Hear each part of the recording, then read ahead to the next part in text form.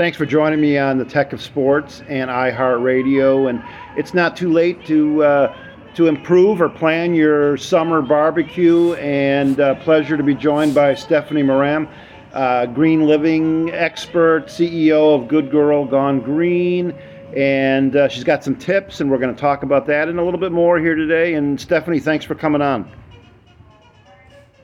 Thank you for having me. I appreciate it. Yeah, it's that time of the year. We've been out there in front of our grills and having outside parties and picnics and such. And I know you have some quick, simple tips for getting going with our summer grilling and barbecue. So I think the first thing is, if people think of like barbecues, they think of like red Solo cups. Yeah. They're like, okay, they're everywhere. I think it's reducing the amount of single-use items we're using as much as possible. I know it's not always easy, but I'm guilty. I'm guilty, Stephanie.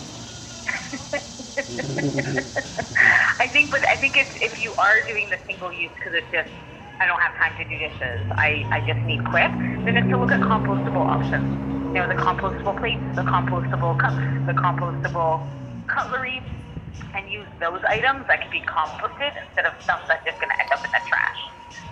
And then if you are, one step further and you're like, no, I don't even want compostable, it's to look at, well, can I, buy something secondhand? Can I go to a thrift store and buy tons of utensils that are for my barbecue?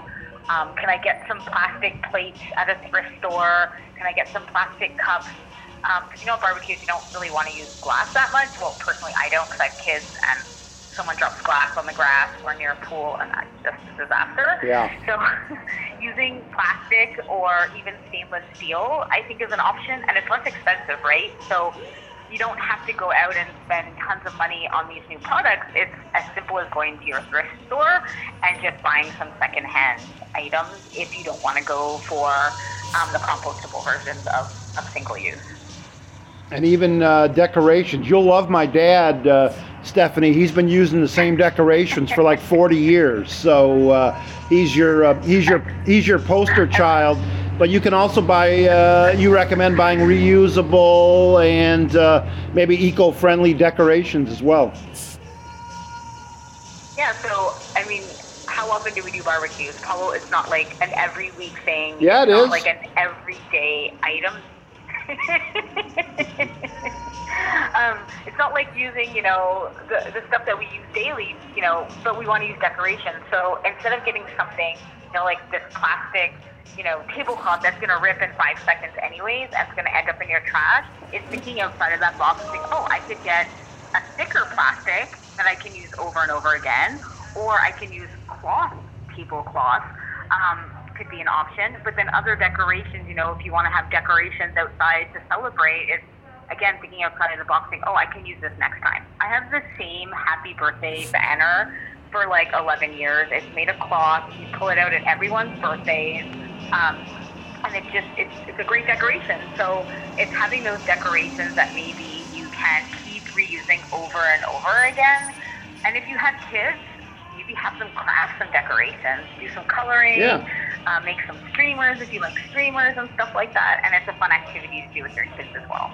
Yeah, Stephanie's a green living expert. Pleasure to have her on today. CEO and founder of Good Girl Gone Green and host of the popular Green Junkie podcast. And also that same theory comes to maybe the food we're cooking up and eating as well, Stephanie.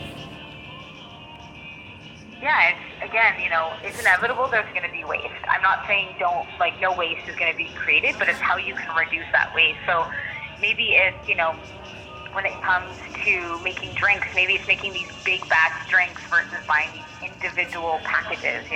If you have kids at your barbecue, instead of buying, the individual juice or whatever it is you're serving them, can you make a big batch of juice and then they fill up cups instead?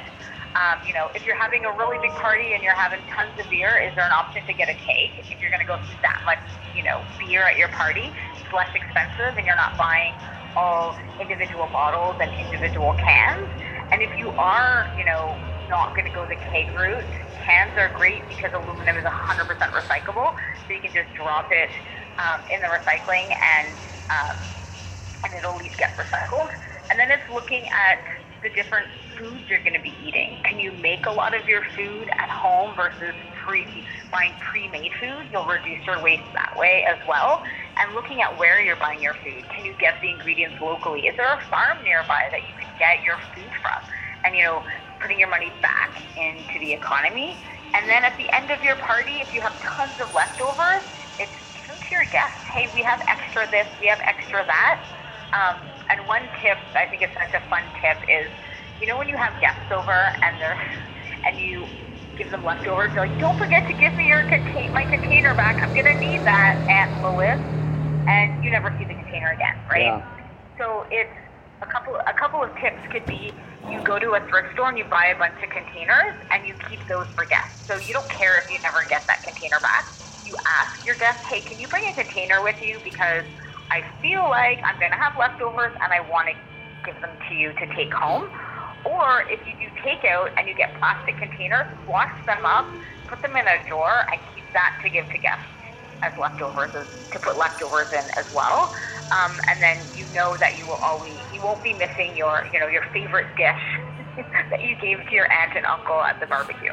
Or just keep all the leftovers for yourself, and you don't have to worry about that. So that there's a couple different options. All good advice, and for sure. For anything outdoors now, Stephanie, there's a great selection of natural bug sprays and sunscreens. I know you recommend that, go in that direction. Yeah, like if you're going to be outside for long periods of time, like sunscreens for my kids is a must. They're very, very fair skin. And it's to look for sunscreens that just have, maybe less toxic chemicals in them than traditional sunscreens. Zinc is a great option. Depending on your skin tone, you might get tinted sunscreen, so it meshes with your skin tone better. And then when it comes to natural bug sprays, it's avoiding DEET as much as possible, and using some natural organic sunscreens. You can also buy some essential oils like lemongrass, and that's great to defer bugs away from you, repel bugs away from you as well, if you don't want to go and buy like a specific bug spray. Great, all great advice as we wrap up here with Stephanie Moran, green living expert, Good Girl Gone Green. I recommend that, and host of the Green Junkie podcast. And Stephanie, have a great rest of the summer. Thanks for coming on, and all great advice. Thank you so much. Have a great summer.